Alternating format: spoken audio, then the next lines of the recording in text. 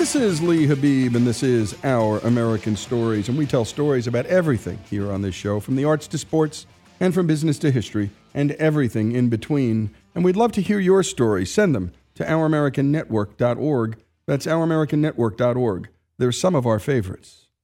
We love telling you quirky stories from our history here on this show, and this one comes to you from Bill Breik, a friend from New Hampshire.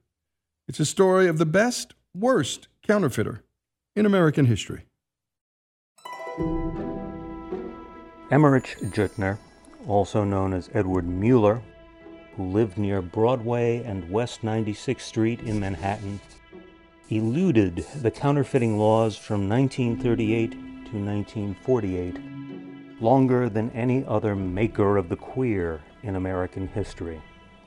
The first 63 years of Juttner's life were upright and respectable. Short, blue-eyed, white-haired, mustachioed, and blessed with a winning, if toothless, grin, Juttner had learned the rudiments of photo engraving in his native Austria. After emigrating to America at 13, he worked as a building superintendent while tinkering with numerous unsuccessful inventions. With his children grown, the newly widowed Juttner retired in 1937 to the Upper West Side, where he lived with his mongrel terrier.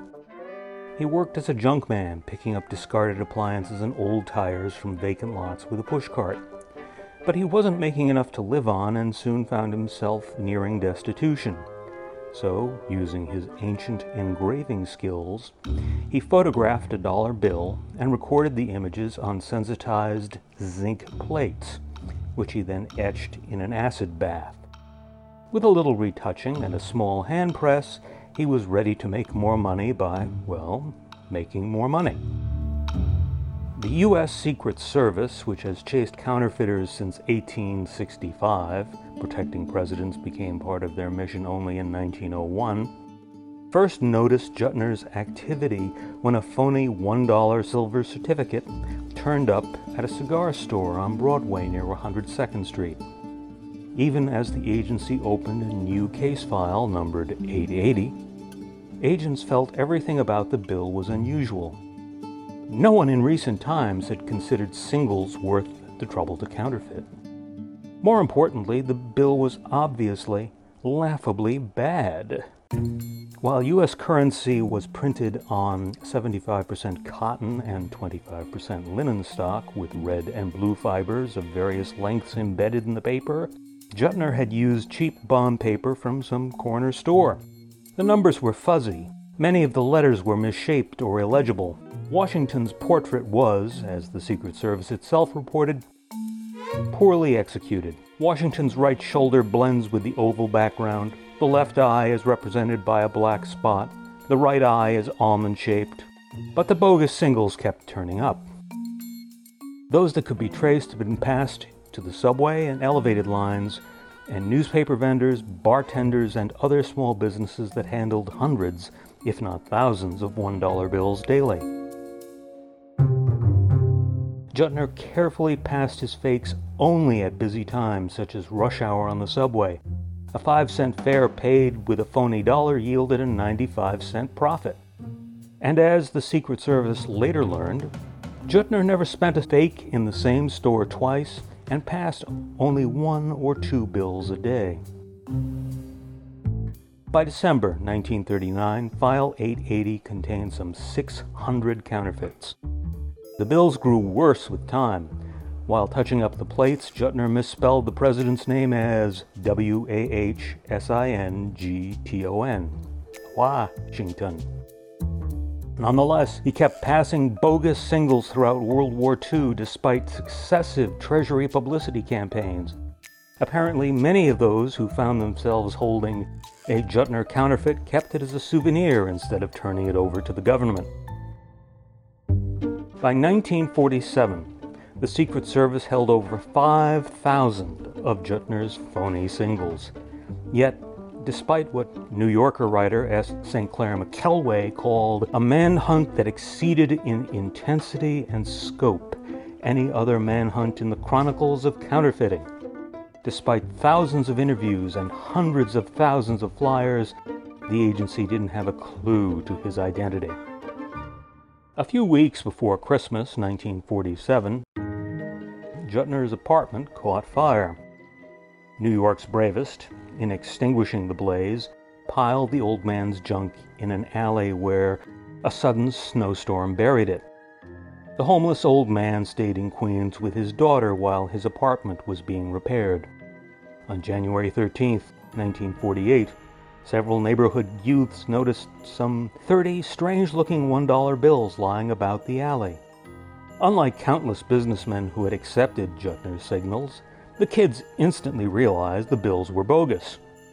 One of their parents took some to the West 100th Street station house, where detectives identified them as counterfeit. The Secret Service quickly identified the tenant, whose singed furnishings had been dumped in the alley, and arrested Juttner when he returned to his apartment a few days later. Juttner had succeeded because he passed no more bogus signals than necessary for his survival, only knocking off a few bills whenever he needed food or help paying his $25 monthly rent. Blandly admitting everything, Juttner was sentenced to a year and a day and fined $1.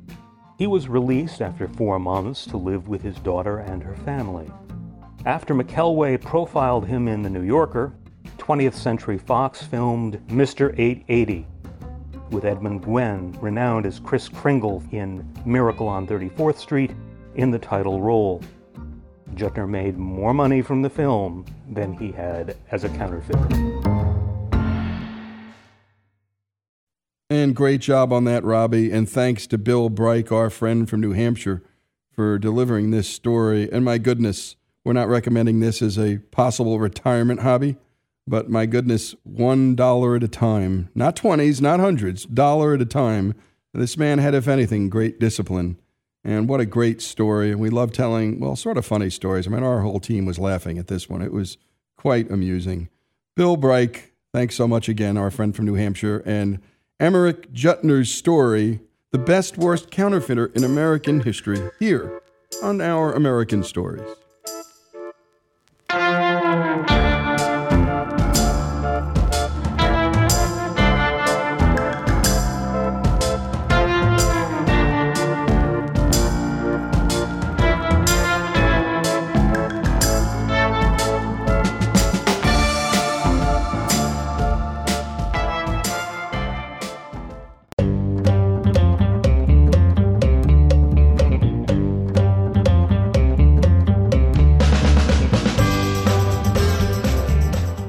This is Our American Stories, and now it's time for our regular series, The Backstory, where Alex Cortez dives into names and brands we know, but whose backstories we don't.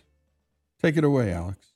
Horst Schulze was born in Germany at the beginning of World War II. I was born in 1939 when the war started. Small village. There is no hotel. I want to emphasize that in the village. There was none. In fact, I never was in a hotel. I never was in a restaurant before.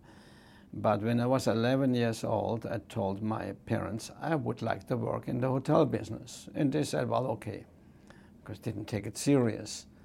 But I was possessed with it for some reason. We don't know why. Nobody knows why. I must have read something. I mean, that's what we assume. Kept on insisting on it, and that was not a good thing to do at the time in a small village in Germany. You went into technical jobs. You were honorable if you would have been an engineer. Now that was the ultimate honor at the time, or a doctor or something like that, of course. But nearly equally, if you were a carpenter or anything that handwork, handcraft work, and I said hotel business. My grandfather asked me not to tell anybody. I was embarrassed. And when you come close to 14, that's a discussion in Germany, because you go down in two directions. Either you learn a trade and go to that trade school at the same time, or you go into higher education. And so they ask around, teacher, so what are you going to do? Blah, blah, and they said, I'm going to go trade. What are you going to do? Hotel business. What is that? Well, I'm going to work as a cook and a waiter. Now, that was funny to everybody. The class was screaming, laughing, and when they went home, told their parents. Whoa, horses going. That was funny. And that day, I happened to play in the streets. We happened to play soccer. I was a little bit late coming home, but by the time I came home, the neighbors already had run to my mother. Oh, but you know what he said in school? Something very terrible. But Horst thought he had at least one person in his life who would understand. Yeah, well, yeah, it was an uncle who was kind of, to us, the sophisticated part of the company. So I knew he would understand what I'm going to do. And when he came to visit, I was looking forward. We all admired him because he was, in the meantime, a banker, pretty well in a major bank and well established. He was the intelligent part, the sophisticated part of the company. When he came, I was looking so much forward to tell him and to finally have an ally in what I want to do.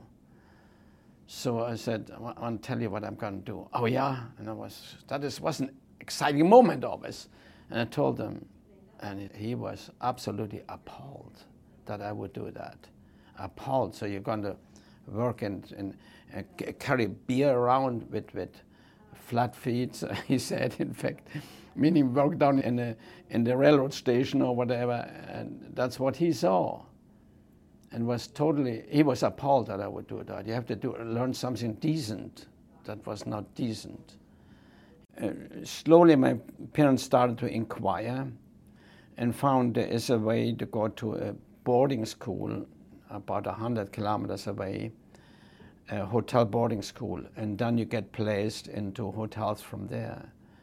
That's what I did.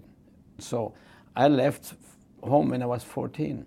Found then the best hotel in the region after that to work as an apprentice, which meant busboy, which meant you did everything. The beginning, you washed dishes, you cleaned ashtrays was the only thing you were allowed to clean or do in the restaurant in the beginning, in the very beginning, and finally, wash dishes, wash glasses, sorting out, come in the morning before the breakfast, clean the room, clean it after breakfast, clean it before lunch, etc., etc. I mean, it's nearly all amount of cleaning all day long. And in fact, it was kind of funny when in the very beginning, the first few days there, the maitre d', who was an exceptional gentleman, his name was Carl Seidler, truly exceptional human being that you run across once in a while. And he told us there were others that started at the same time. And we lived in a dorm room in the hotel. And he told us now from now on, when you come to work, don't just come to work to be excellent in what you're doing. Excellent. That went over my head, obviously, with 14. Oh, excellent in what I'm doing, excellent in cleaning ashtrays and excellent washing dishes and glasses and cleaning floors and so on. Well, yeah, we'll do it as excellent as I can. I didn't get the gist of what he's saying. In fact, the funny thing is he used the word excellent, which is really not a German word. He used that word all the time. He used German words too, but he used that word excellence. I mean, in fact, sometimes when he passed you, he looked in the eyes as excellence. He kept reminding you and selling us on doing better. And that went over my head, but slowly I grasped his thinking, not because of what he said, because how he lived. What he did, he was a human being of excellence, everything he did. And he would have never entered a restaurant without looking absolutely perfect, working in tails at a time, totally perfection in everything he did. So you got a sense of what he meant with excellence. Tell the story, when you work during the week, once a week you go to trade school. I went to trade school after 2 years. I was 16, just turned 16. When the teacher asked us, all right, now I want you to write an essay, 3 pages of what you now feel about your work, your profession. Now, going back, what do? You contemplate what you're going to write. And I got hit that night, very like a revelation that night. I worked in a corner and I felt the maitre d' coming into the room. I mean it, you could feel it when he entered the room. You just knew it. He had a presence that it penetrated. And I turned around and he just approached the table And I saw something or recognized something that I'd seen before, but it didn't really recognize it, didn't really feel it. The guests on the table that he approached were proud that he came to them. And it was very, very visual. You could actually see it in that moment. I said, wow. And I looked around. Now, compare that with what I had been told. I had been told by my parents, by everybody, once I got that job in the finest hotel in the region. Now, we could never go to a hotel like that. This hotel is only for fine ladies and gentlemen. Only for fine ladies and gentlemen go there. Now, behave yourself accordingly. Now, I wasn't told that once. I was told that 100 times. In fact, the general manager of the hotel, when I arrived there the first day, told me basically the same thing. And now I look at that moment, the maitre d', those fine ladies and gentlemen, and we were the finest hotel close to Bonn, which was at the time the capital of West Germany. And all the diplomats and so on came in that hotel. But I saw that, these people were proud that he came to the table, and I suddenly realized everybody in the room thinks that Karl Zeidler is the most important person in the room. Everybody respects him. I had the realization that was there all the time. It just didn't hit me clearly. And for the first time in my life, I realized that I can define myself. I'm not defined by my job, but the name of the job is, I define myself how I execute my life, including my job. And my job to a great extent, because that's where I spent my life, my time. And it was a major moment, truly a major moment in my life. And I wrote about that, and I wrote a name that is we are ladies and gentlemen, serving ladies and gentlemen. The very same motto of the Ritz-Carlton hotels, because we're listening to its eventual co-founder. We can define ourselves if we define ourselves as such, or we define ourselves as servants, by not being excellent in what we're doing. I got the point of excellence. I got it very strongly. I'm working in San Francisco in the Hilton as a room service waiter. I had come a few months before to the US with the intent of going back to Europe within the next 18 months or so. Several room service supervisors who got promoted. I saw one promoted after only 3 months being there. And I said, wait a minute, if they get promoted, I can get promoted to room service supervisor. And then go back to Europe. And having learned the language better, having worked in a different culture, and having been promoted, that will be my kickoff for my career in Europe. I could see it. I knew it. I built everything around it. And then a few months later, sure enough, one of the supervisors was promoted out. And another waiter, not I, was promoted into the supervisor's job. That was devastating to me. My whole thinking was around it. It was devastating. And of course, what do we think then? As a young man, I think that was stupidity by management, outrageous, and so on. It took me several months to slowly, and I suffered. I truly suffered through that. It took a few months to admit the guy that got the promotion deserved it more. I was very young, partying in the evening, being late in the morning. I wasn't only tired. You could see from 100 feet that I was tired as I come to work. And sometimes 5 minutes late, when my manager asked me to do something related to my work, I said, why me? Why not the other guys? The gentleman who got promoted never did that. He was in time. He was in a good mood in the morning. He said, yes, I'm happy to, when he was asked something. I then went back to my little room. I had a little furnished room in the worst district in San Francisco, but I went to my little room and talked to my maitre d', who had passed away in the meantime. Believe it or not, I can see my maitre d' in front of me right now. I had a serious conversation with him and I apologized. I went to work, not to be excellent. I had drifted away. And I promised him it would never happen again. I absolutely made a commitment there. From now on, I will never go to work for anything less but create excellence in what I'm doing. I made that solemn commitment there for myself, for my maitre d', and it was fulfilling.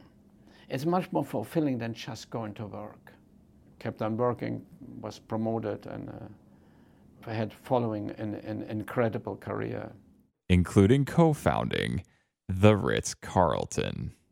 We, particularly in our industry, we hire because our industry has over 100% turnover.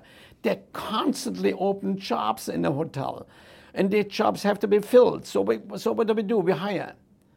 And we said finally, we're not going to do that. We're going to select. We're going to suffer through the open job until we have somebody who actually fits into it. By the way, we went to the point, it took an average of 10 interviews before we filled the job, including dishwashers. But we didn't fill them. So we created a profile around each job category and then hired against this profile. We know that was the talent really needed for this job. For example, doormen. We interviewed our 5 top doormen that they had all one thing in common. Their hobby was gardening. Now, wow. With other words, they like to be outside. And a doorman. But what would we have done in hiring somebody? We probably would have liked somebody that loves computer work in a room somewhere by himself, and we put him in as a doorman and vice versa. But so we did selection and then, of course, orientation. And that was one of the keys, again, of our success. I'm absolutely zealous about that the orientation being done in nearly every company is totally wrong. What happens most of the time? Most of the time, the new employee, let's say it's a hotel, it could be any business. The new waiter comes to work. The manager makes his "we're a team" speech, which is pretty pathetic. It happens everywhere. We're a team here. And then what? What is a team? A team is a group of people who help each other toward a common goal, objective, vision. But the goal is not being given, just we're a team. And so Bill, the new waiter, now after the team speech, the boss said, now Bill, work with Joe over here because Joe knows the ropes. Which is really funny because you're not in a rope business, but somehow he knows ropes. And we turn him over. And Joe, as there 9 months and knows the ropes, tells Bill on the way to the kitchen, this company is no good. That's his orientation. What do we possibly expect from that employee? It's crazy. Our orientation, we went so far as to the first day. Orientation has to happen the first day, because that is when people are willing to change their behavior. Because the first day to work is a significant emotional event when you can impact behavior. So we didn't do the second day, the first day. And so far that when we needed a certain job to be filled and we found an ideal candidate, we offered a job to the candidate, but he couldn't come to work until the day of orientation. But we paid him. The first day had to be oriented. And the first day we talked about who we are. How do we treat guests? Where are we going? What is the dream of this organization? We invited them to be part of the dream, not part of the function. We hired them and oriented them to be part of a dream, the vision of the company, to be the leader in the service industry in the world, in our case. Join this dream. But we connected to the motive of the dream, also the first day. And here's why we dream about that. Because that will create respect for all of us. We connected ours to them. That creates opportunity for all of us. That creates honor for all of us. We define ourselves together. That creates more income for all of us. So that's why you have to join this dream. And Horst spoke to the very first orientation of every single one of their hotels across the world and said this. I'm the president and CEO of this company. I am very important. And you could feel the shock going through the room. Anybody said, oh no, where I have ended here. And I said, but so are you. So are you. No human being, and I mean it, can claim importance over the name human being unless that person is crazy, and I'm not crazy. And as far as your job is concerned, if you don't show up when we open the hotel, and we don't make beds, we have a disaster. If we don't wash dishes, we have a disaster. If we don't check in people, we have a disaster. If we don't cook food, we have a disaster. You are very important, and your job is very important. As far as my job is concerned, nobody even knows if I don't show up. You know, I like to read to people in hospitality, and services hospitality. I like to read always the letter that St. Benedict wrote to his monasteries as to how to treat a guest that arrives. He wrote then, if a guest arrives, treat him as if it was Jesus himself, and bow down and maybe prostrate in front of him, and total attention, and join him for dinner for the meal if he's by himself. At the time men traveled by themselves, of course. It was in the year 500. And even the Abbé should join for dinner, even if the Abbé is on a fast. He should break it and be with that guest because it is Jesus himself. Which is exactly what Horst himself did, putting him on the road a lot and making it harder for his bride. 250 days travel a year. It was very difficult, and we had to learn how to communicate. And the worst thing you do, and mind you, I was opening a hotel in Asia, 2 hotels in Asia. I come back after 3 weeks, and I walk in and I'm taking over. We got left, and my wife was going right with the kids. I had to learn to accept that this is my wife's decision. The decisions at home are my wife's decisions. She communicated. She learned how to communicate so that I was filled in, and we worked very hard on that. But once I came to the realization what my wife was doing there, and I took her for granted too. I mean, come on, you know.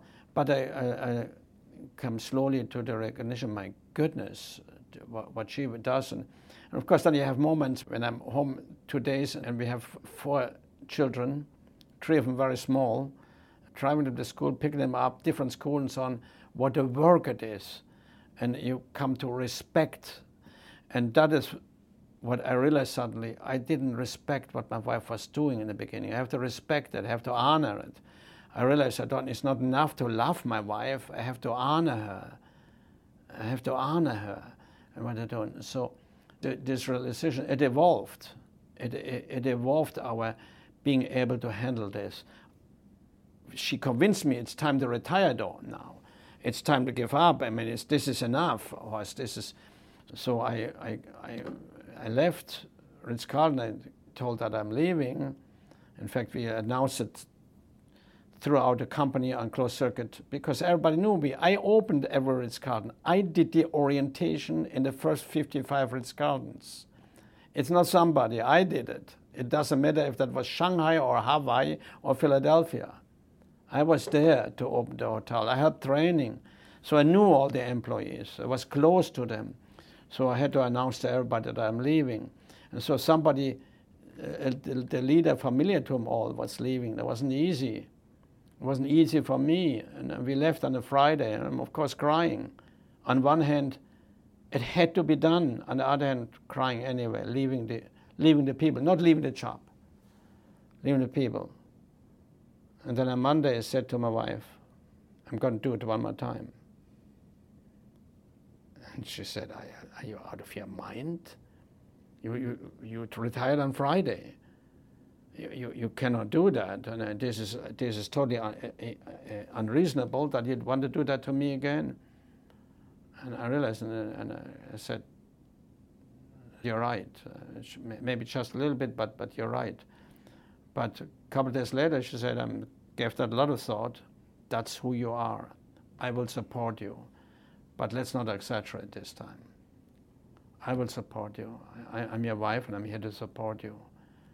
And because I know so much that's who you are, so I started Capella Hotel Company. When I walked out the day when I left Ritz-Carlton, I parked always in front of the hotel. And I walked through the hotel, through the connection to the office building, and went to my office, 300 yards or whatever. I could have parked in the office building, but I didn't want to go to work in an office. I want to work in a hotel. So I walked through the restaurant, through the pastry shop, stole a couple of sweet rolls, etc. That was my routine. And I parked in front of the hotel. I had my spot in front of the hotel. And the last day, my wife picked me up and children. We got the last files. We said goodbye. And in the elevator, I said, I didn't cry. And as I walked down, all the employees from downtown the hotel and here were lining my way from the elevator in the office building all the way to my car. And there I see people that started as dishwashers, who were now department heads. I see people that were successful, who were crying, and I was crying. And I saw, for example, I saw E.B., who came in as a refugee from Nairobi, working as a dishwasher. And he's now, by the way, manager in a Marriott over here in the neighborhood. Was long-time hotel manager in the Ritz-Carlton downtown. He came in as a dishwasher, and I saw him in orientation. I gave the orientation. But soon later, I walked by the dishwashing area, and I've forgotten who that was. And there was this one kid who said very friendly, hello, good morning, sir, how are you today? And remember noticing that he's very clean. It's a very dirty job, believe me, steam and dirty, but he looked very, very clean. So I didn't give it much other thought, but a couple of days later, as I walked by again, sir, good morning, how are you today? And I look, is this refugee? He was staying in front of the dishwasher, could see even his shoes were shining. And I said, wait a minute. And I said to the head of the department, this kid, is he working at all? I mean, he's always clean, he's not working. Right away, my suspicion, I guess that's my German cynicism that came through.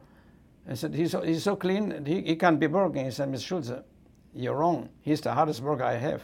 But he's so proud. He changes a couple of times a day. He's a proud young man. He works unbelievably hard. Whoa, yeah. Pretty soon I go to the area again, and he's working room service as a waiter. The room service manager asked for him because he was exceptional. He became a waiter. A few months later, he worked as a captain in a banquet. Everybody wanted him. He grew and grew. See, this man created excellence in what he was doing. And he gets the reward. Everybody gets the reward. The reward is going to come sooner or later. And here's this dishwasher who became a hotel manager, a little refugee from Nairobi. And he realized, I define myself as excellent. And to get the rewards. Rewards always come with that. Even if it is just knowing I truly am the best here. In America, to create difference it's truly up to you. That's why I get so annoyed when people blame other things. In this country, it's up to you. Create excellence, and you will get the rewards. And that is not true in other countries. There is still a hierarchy situation. Now, I feel it's better, frankly. But during my career time, I could not have, no matter how good I would have done a job, I would have become the maitre d' somewhere, but not the general manager. After all, the general manager has to come from a certain college, etc., etc. And that's why this is the land of opportunity. And it is so angering me when Americans say we don't have opportunity. Everybody has, everybody.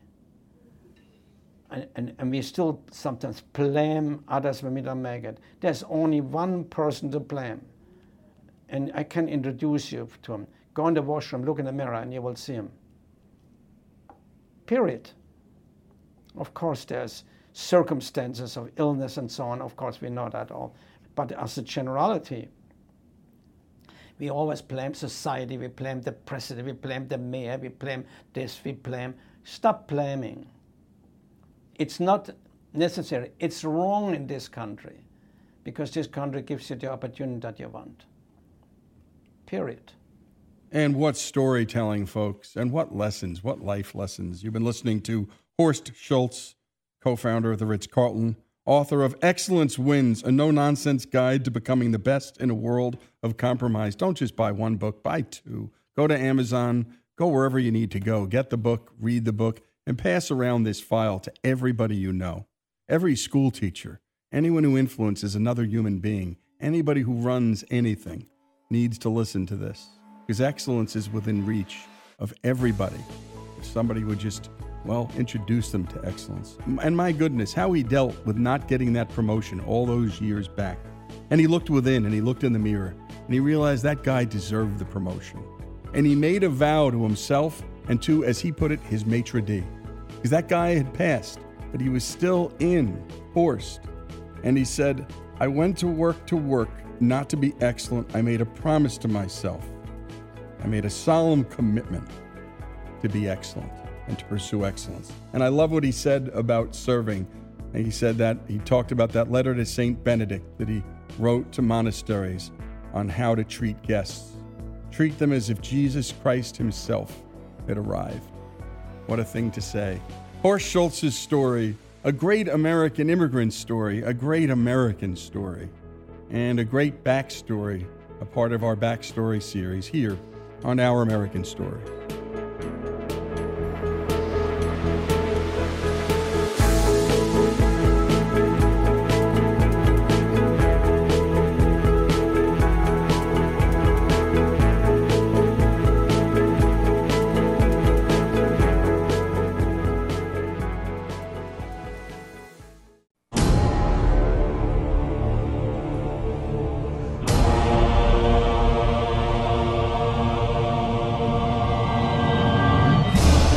This is Lee Habib, and this is Our American Stories.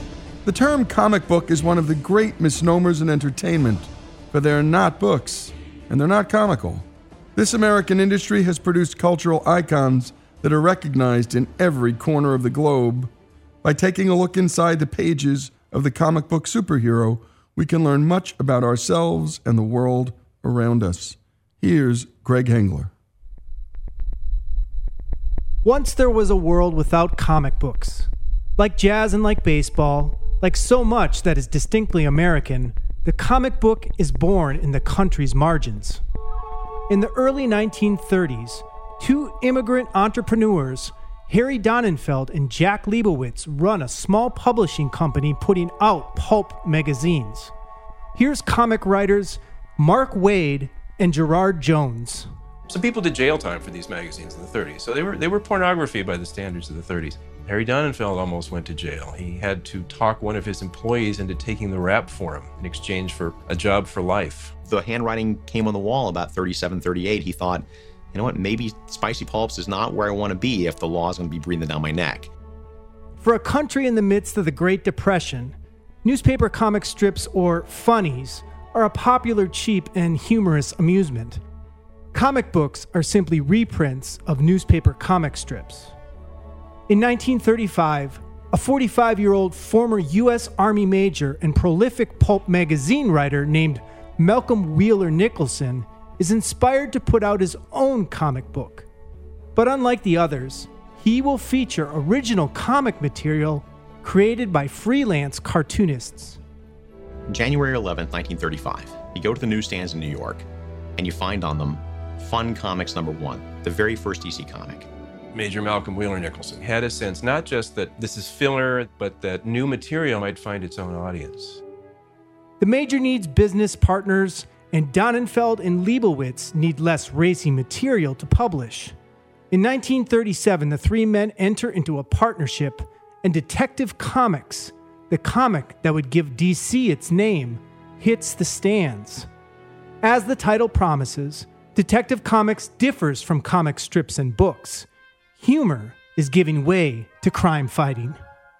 At the same time in Cleveland, Ohio, two high school students, sons of Jewish immigrants, are escaping the struggles of their everyday lives into a fantasy world of their own making.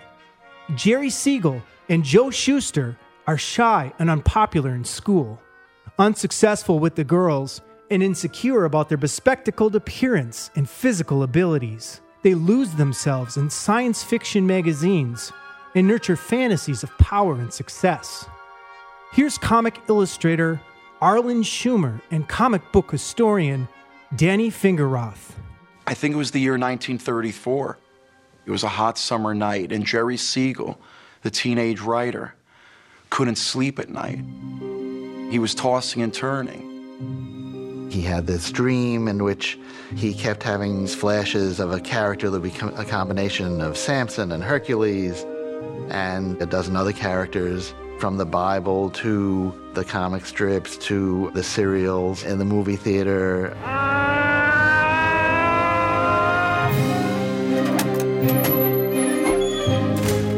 He wrote it all down. The very next morning, he runs over to his friend Joe Shuster's house, his artist friend, and he tells him the story of this superheroic character. And Joe Shuster starts making the original drawings.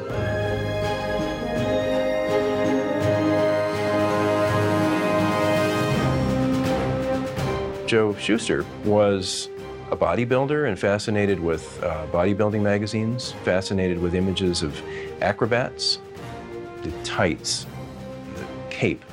You can see all that in Superman's costume.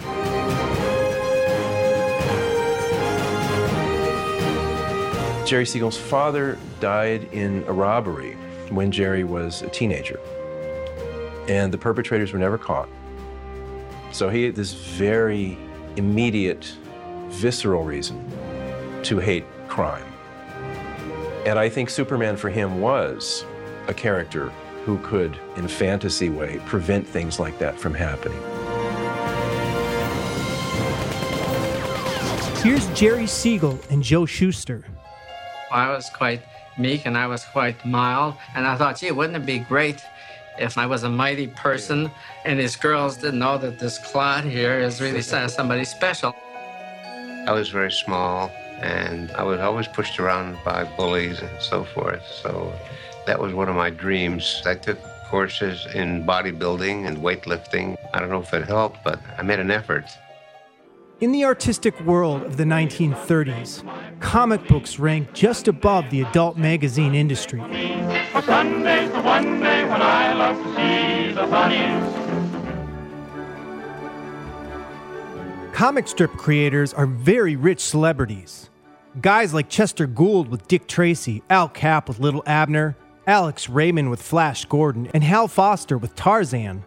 Siegel and Shuster see this as a golden opportunity.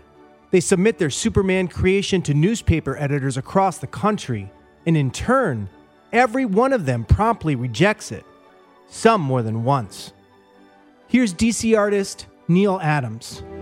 Nobody liked it. This was an anomaly. Nobody else was doing it. Everybody was doing cowboys, detective, science fiction type things.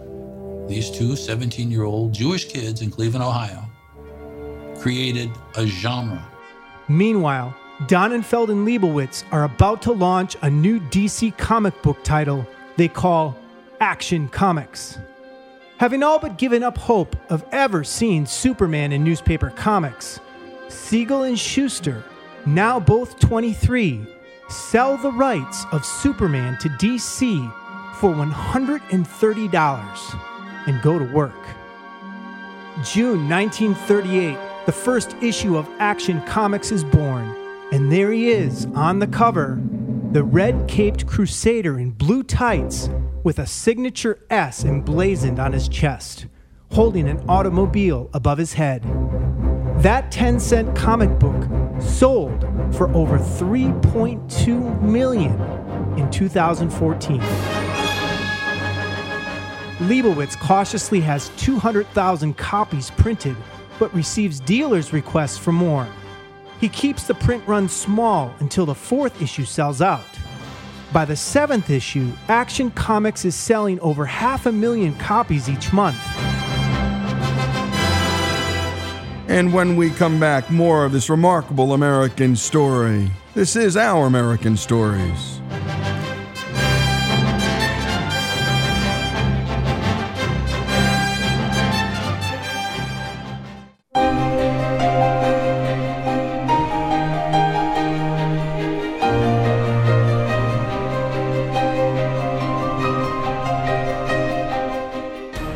This is Our American Stories, and we continue with our story of comic superheroes. In 1939, Siegel and Schuster realized their dream when the two are asked to create a daily Superman newspaper comic strip and a color page for Sunday. Then DC did something unprecedented. They launched Superman, the first comic book title devoted entirely to a single character. Here's the Jimi Hendrix of comic book art, Jim Steranko. The elements that Siegel and Schuster adopted into this comic strip set the pace for virtually everything to come afterward. Superman.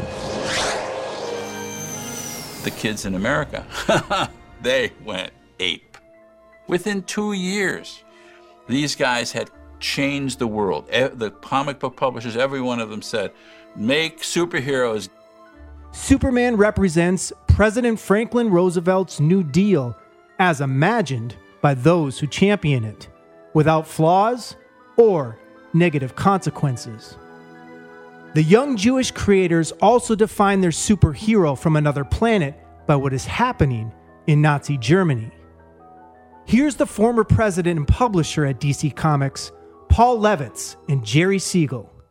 These are families that have come over from Europe, and they're watching whoever they left behind disappear in a very scary fashion.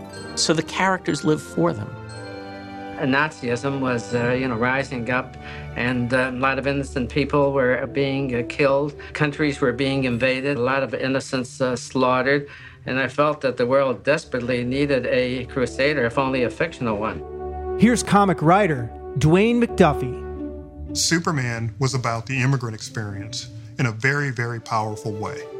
It's the kid from the old country who brings the best values from the old country, in this case the old planet, to America, adds it to the pot, and accepts the best part of America.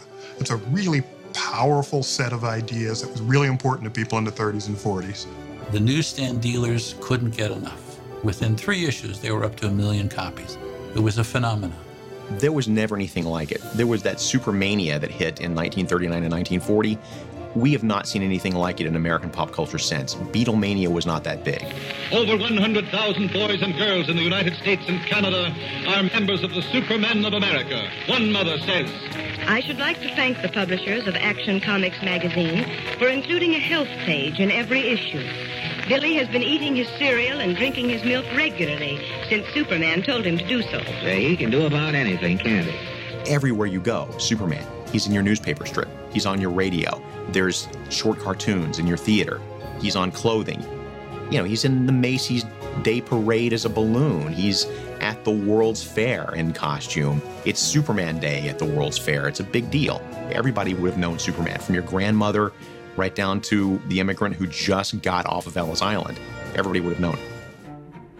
DC is quick to exploit the Superman formula. Editors send out a call to create a second costume superhero to match Superman's success. For the poor 18-year-old Jewish cartoonist from the Bronx named Bob Kane, this call does not go unnoticed. Here's Bob Kane. And at DC Comics at that time, the editor came over to me and he said, would you like to create another superhero in the genre of Superman? And let's see, I was making about $25 a week. And I said, how much does Siegel and Shuster, who created Superman, make? Well, they make $800 a week apiece. I said, for that kind of money, you'll have a superhero on Monday. By Monday morning, Kane comes back to his editor, Vince Sullivan, and says, here's what I got. And Vince Sullivan knew something good when he saw it. And he said, gee, I love it. What do you call it? I said, that's a good question, Vince. Maybe we'll call it the Bat-Hyphenated Man. Less than a year after Superman's debut, DC introduced the Batman. I wanted to be Bruce Wayne in my reverie. Instead of a poor kid, I imagined I'd like to be a rich playboy and fight crime at night. I can probably count on the fingers of one hand the comic book characters that have ever been created by affluent, successful people. The characters of longevity always come from a place of oppression, always come from a place of wanting to break out of the world that you're in. Here's comic artist Erwin Hassan. We all were kids from the Bronx. We were all a bunch of schmucks, talking Jewish. Schmucks. We were innocent, talented guys. Who were schmucks? We never drew ourselves. Why? Why should we draw poor little guys? What would inspire us to draw poor little guys? Comic books is an industry made up of people who aren't accepted, who desperately want to be accepted. So they desperately want to be like mainstream America. It's why Batman's a millionaire and Superman is a farmer, real mainstream, real America. So they imprint themselves on heroic images that embody all the stuff they wish they were. Rich and handsome and muscular and able to handle any situation and not tongue-tied. The public loved Batman. The public embraced Batman very quickly, especially when you get into the fourth or fifth Batman adventure and you start to outline his origins.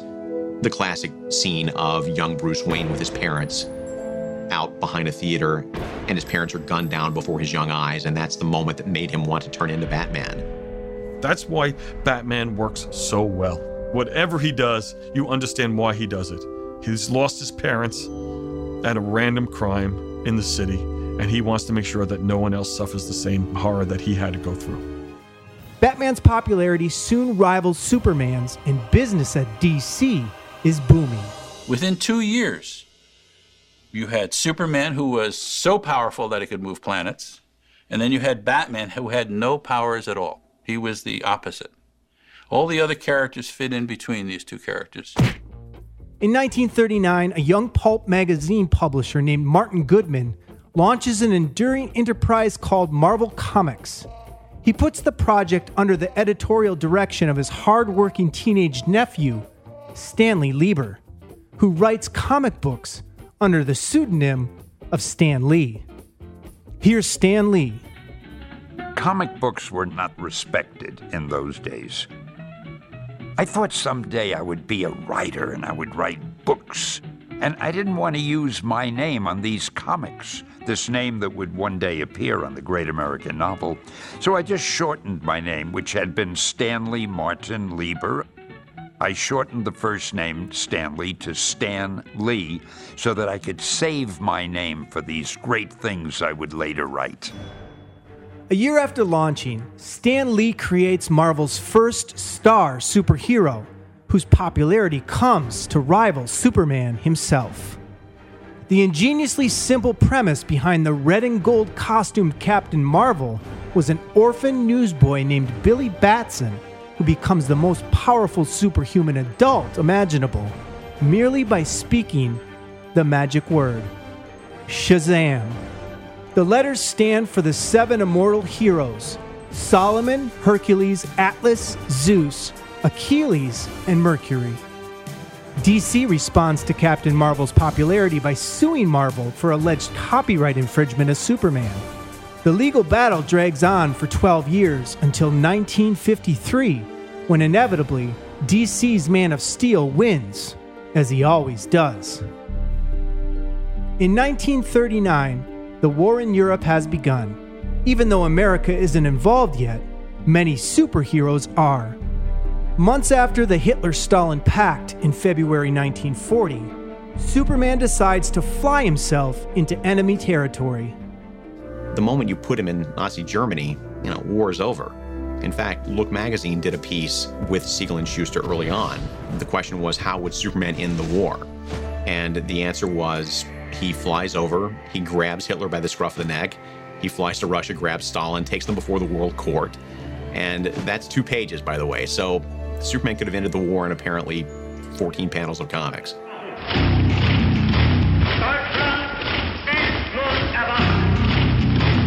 Superman's victory made it into the hands of Nazi propaganda minister Joseph Goebbels, who denounces Superman as a Jew and mocks its creators as physically and intellectually circumcised. And when we come back, we continue this remarkable American story. By the way, just to hear Stanley Lee talk about his own embarrassment, putting his actual real name, Stanley Lieber, on these comic books, because one day he was going to be the next Ernest Hemingway. Well, you don't hear Stan Lee saying that anymore, or any of these guys in this area of work, because this is literature and of the highest caliber and brand around the world. When we continue more on comic book superheroes here on Our American Stories.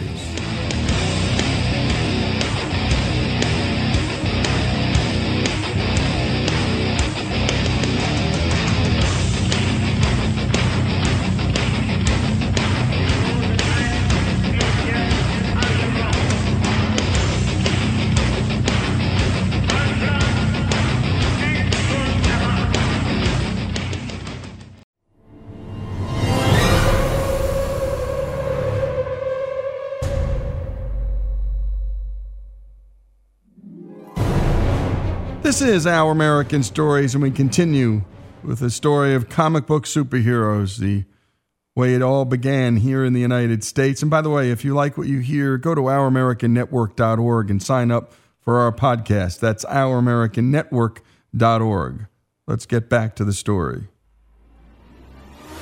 9 months before the United States would officially enter World War II, 2 Jewish cartoonists create a character who is ready to take on the Nazis, who bursts on the scene with an unforgettable cover. Here's Jim Steranko and comic historian Bradford Wright. Captain America threw a smashing right cross to the jaw of Adolf Hitler. That said everything about the character. They got hate mail for that. They got hate mail from isolationists. Captain America exploded on the newsstand and sold out of his first issue. In the spring of 1941, Joe Simon and Jack Kirby mixed their patriotic super soldier with political prophecy when Captain America stops an unnamed Asian power from destroying the U.S. Pacific Fleet 7 months before the attack on Pearl Harbor. Then, in 1941, DC launches Wonder Woman, the statuesque Amazon wrapped in the American flag. Here's comic writer and editor Louise Simonson. She's not an unreasonable icon to have been created. During World War II, women took over a lot of male roles. She's a Rosie the Riveter, only a goddess. Yesterday, December 7th, 1941, a date which will live in infamy. When the Japanese actually do cripple the Pacific Fleet at Pearl Harbor, the men in tights echo the nations. Batman delivers guns to the men on the front line, and Wonder Woman uses the heads of Hitler, Hirohito, and Mussolini as bowling pins. Here's comic creator Michael Chabon and Stan Lee. The superheroes went off to war with great gusto. Week after week, month after month, just pounding the hell out of the Nazis. The stories had so much pro-American propaganda that you'd almost think they were subsidized by the government, but it was just, we felt we had to do that. And then something very interesting happened, which was that comic books were included in care packages that were sent to soldiers, along with chocolate and cigarettes. And comic books became part of the standard reading material for GIs serving in the Second World War, and they liked them. Many of the brightest talents in the comic industry join their superhero creations in the fight. Many enlist. Not all come back. Bert Christman was a young illustrator who, with Gardner Fox, created Sandman. But his real love was flying. His real love was adventure. So he joined the Flying Tigers in World War II and tragically was shot down over Burma in the line of service. Stan Lee also served. I felt I can't be writing about all these comic book heroes and not be fighting myself.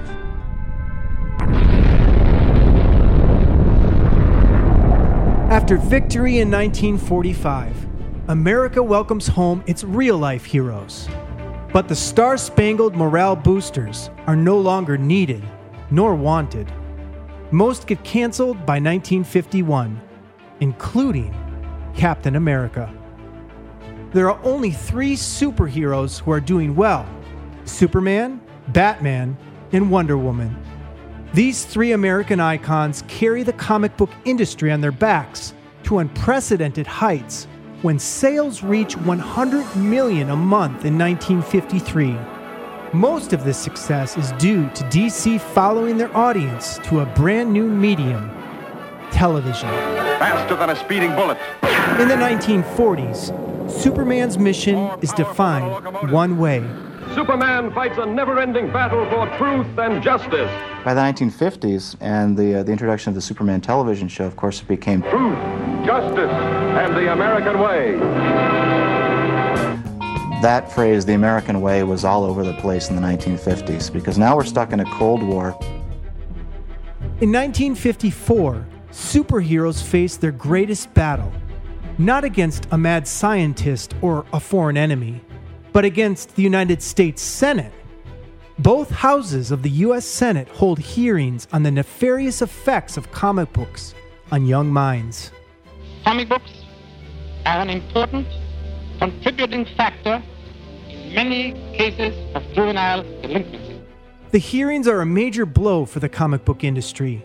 Fearing the coercive effects of government censorship, and in an effort to survive, most of the comic book publishers form the Comics Code Authority, a self-governing organization that will police each issue and grant seals of approval. At that time, the comic books were so attacked for the material that they were doing. Or if that comic code emblem was not on the book did not get distributed. Just 1 year after the code's implementation, sales plunge by 75%. We choose to go to the moon in this decade and do the other things, not because they are easy, but because they are hard. In the 1960s, we're going to the moon. We're already in Vietnam. And because of the government's heavy hand, there are millions of kids who are unfamiliar with comic books. But on a golf course in New York, superhero history is about to change when the publisher of DC Comics, Jack Leibowitz, informs the publisher of Marvel Comics, Martin Goodman, that they are having great success with their latest comic, The Justice League, which combines the forces of Batman, Superman, Wonder Woman, Flash, Green Lantern, and Aquaman to fight against the forces of evil. Marvel's publisher takes the DC success story to Stan Lee. Lee takes it to his wife. Here's Stan Lee. I had been doing these comics for about 20 years or so, and I really had it up to here. I felt I want to quit and try something else. I told my wife. So she said, you know, Stan, before you quit, why don't you do one book the way you'd like to do it? Something for people, hopefully, with a higher IQ. I came up with the Fantastic Four.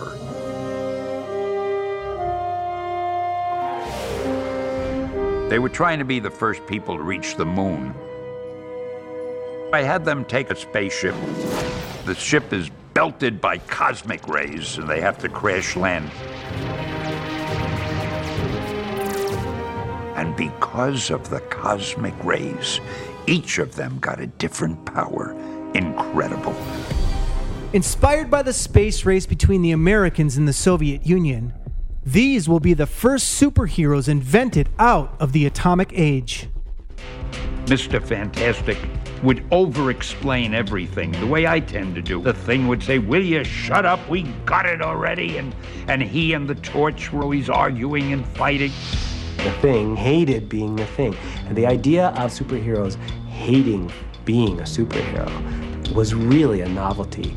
And it produced a lot of psychological richness, at least comparatively speaking, that had not been seen in comic books before. And so it was with the creation of the Fantastic Four that comic books really entered into the modern era. Marvel's decision to cast outsiders as heroes continues when in 1962, Stan Lee unleashes another atomic-aged anti-hero, the Incredible Hulk. I am the least scientific person you'll ever know. So I tried to seem scientific with our characters. I had the Hulk. He was inundated by gamma rays. That's how he became the Hulk. Now, I wouldn't know a gamma ray if I saw it. I don't know what a gamma ray is, but if it sounds good, I'll use it. And what an American voice, what an American story. The 20th century right into the 21st. Comic book superheroes, here on Our American Stories.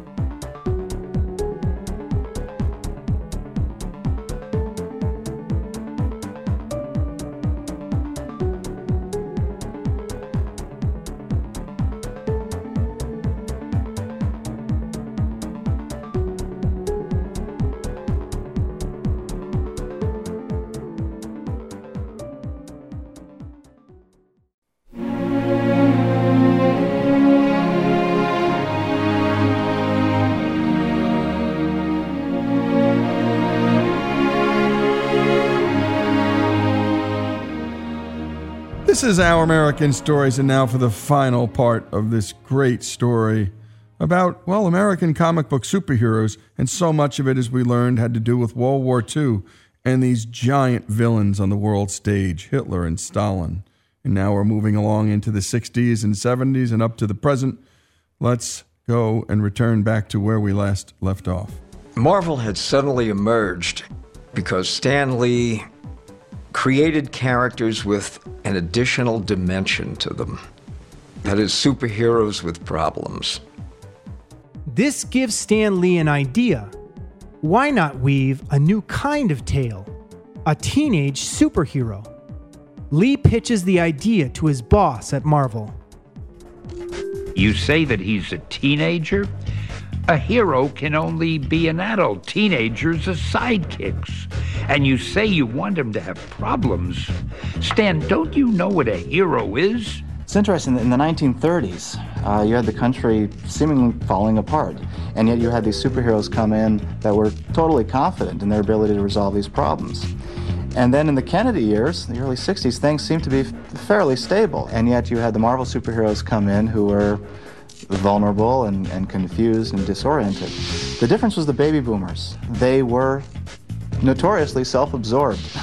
All this was magnified in popular culture geared towards youth. James Dean, for example, you know, he may look tough on the outside, but his heart is breaking and he wants to be accepted and he's unsure and his parents don't understand him and the world doesn't understand him. Peter Parker is a shy science student who lives with his aunt and uncle. He's bitten by a radioactive spider that gives him spider-like powers. Peter doesn't even consider fighting crime. He goes into show business. But when he fails to stop a thief who later murders his uncle, Peter Parker learns that in this world, with great power, there must also come great responsibility.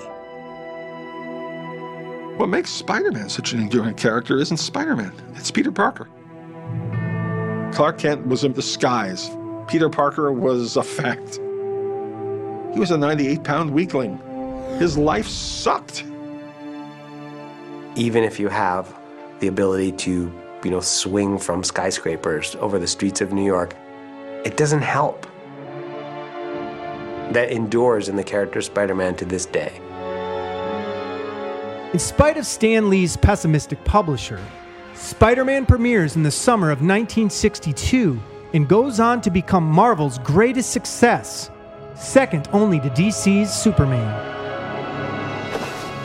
Put simply, story formulas that appeal to the widest audiences tend to proliferate and endure, while those that do not, do neither.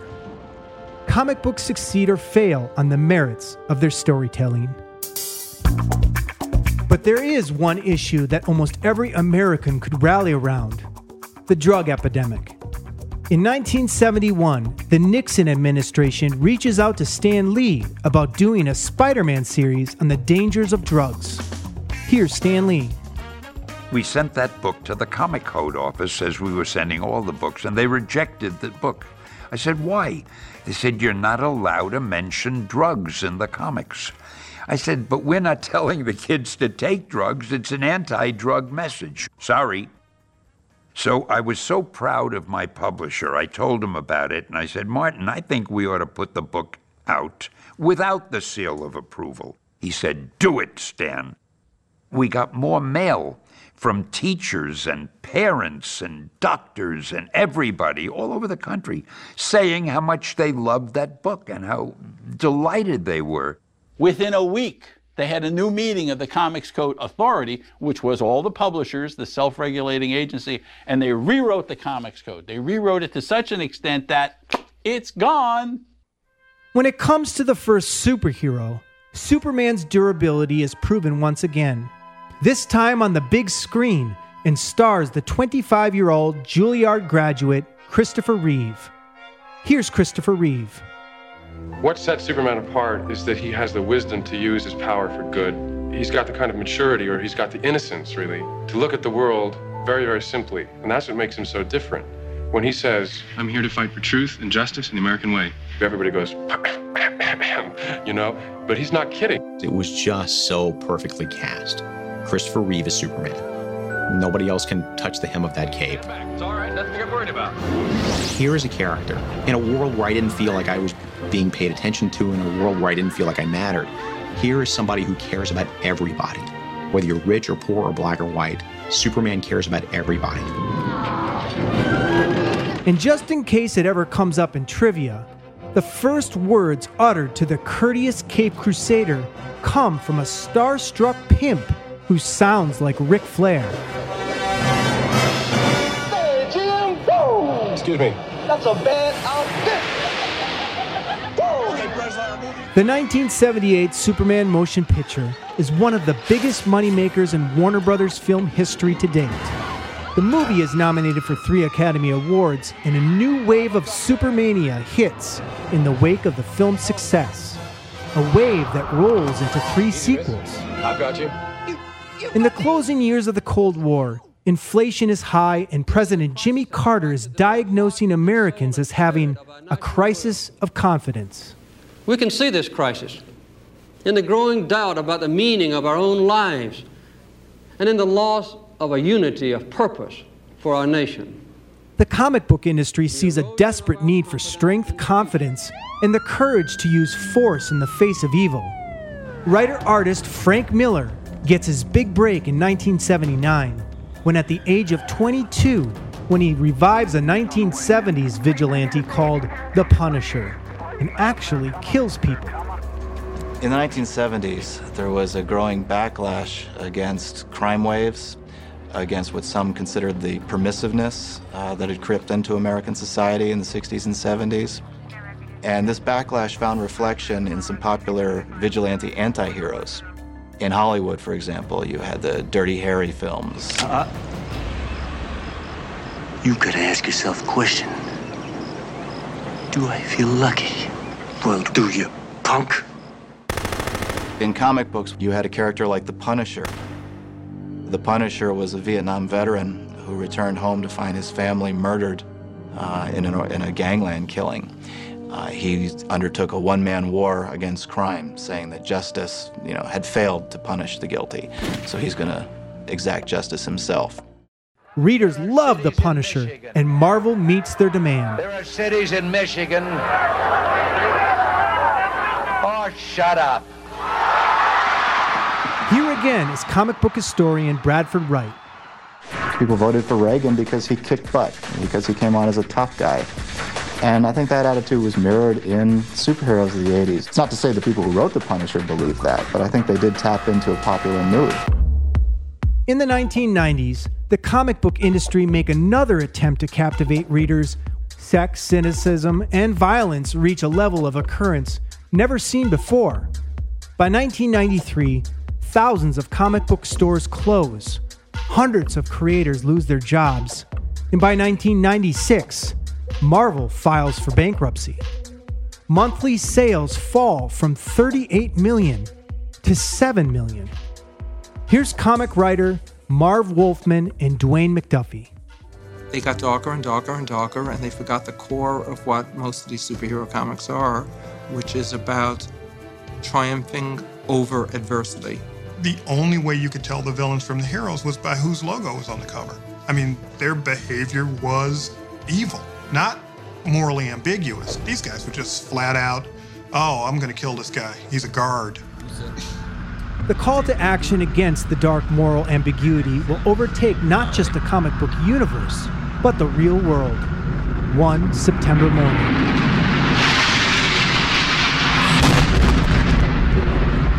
Here's the CEO of Marvel Comics, Avi Arad.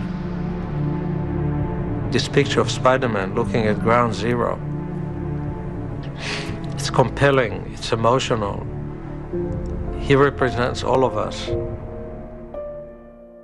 DC echoes Marvel's sentiment with Superman's response while he gazes at a giant collage of the fallen 9/11 heroes. The one-word bubble reads, wow. Superheroes endure because they represent basic American beliefs, that there are choices to make between good and evil, that individuals can triumph over adversity. The ones that work are archetypes, made by people who believed and cared. Batman will still be around in 100 years' time. Comic book writers and artists are doing the same thing that storytellers did, drawing the pictures on the caves at Lascaux. We're using story to create context for life. Superheroes have always flourished in times of the greatest American adversity. In the Depression era, we were afraid of whether or not we would be able to put food on the table. We were afraid of being involved in a great world war that would take our freedom away. In the atomic age, we were afraid of radiation. Today, we're afraid of terrorist attacks. And in all of those eras of history, that's when superheroes have enjoyed their greatest resurgence. They're our mythology, they're our heroes. We need ideals to look up to. And, you know, they're not going to let us down. Superman's not going to let us down. Superman's always going to be there. To people all over the world, superheroes embody the values, hopes, and dreams of the greatest nation on the planet. I'm Greg Hengler, and this is Our American Stories. And if you like what you heard, go to OurAmericanNetwork.org. There's so much more, hundreds of hours of podcasts free for all to hear. This is Our American Stories.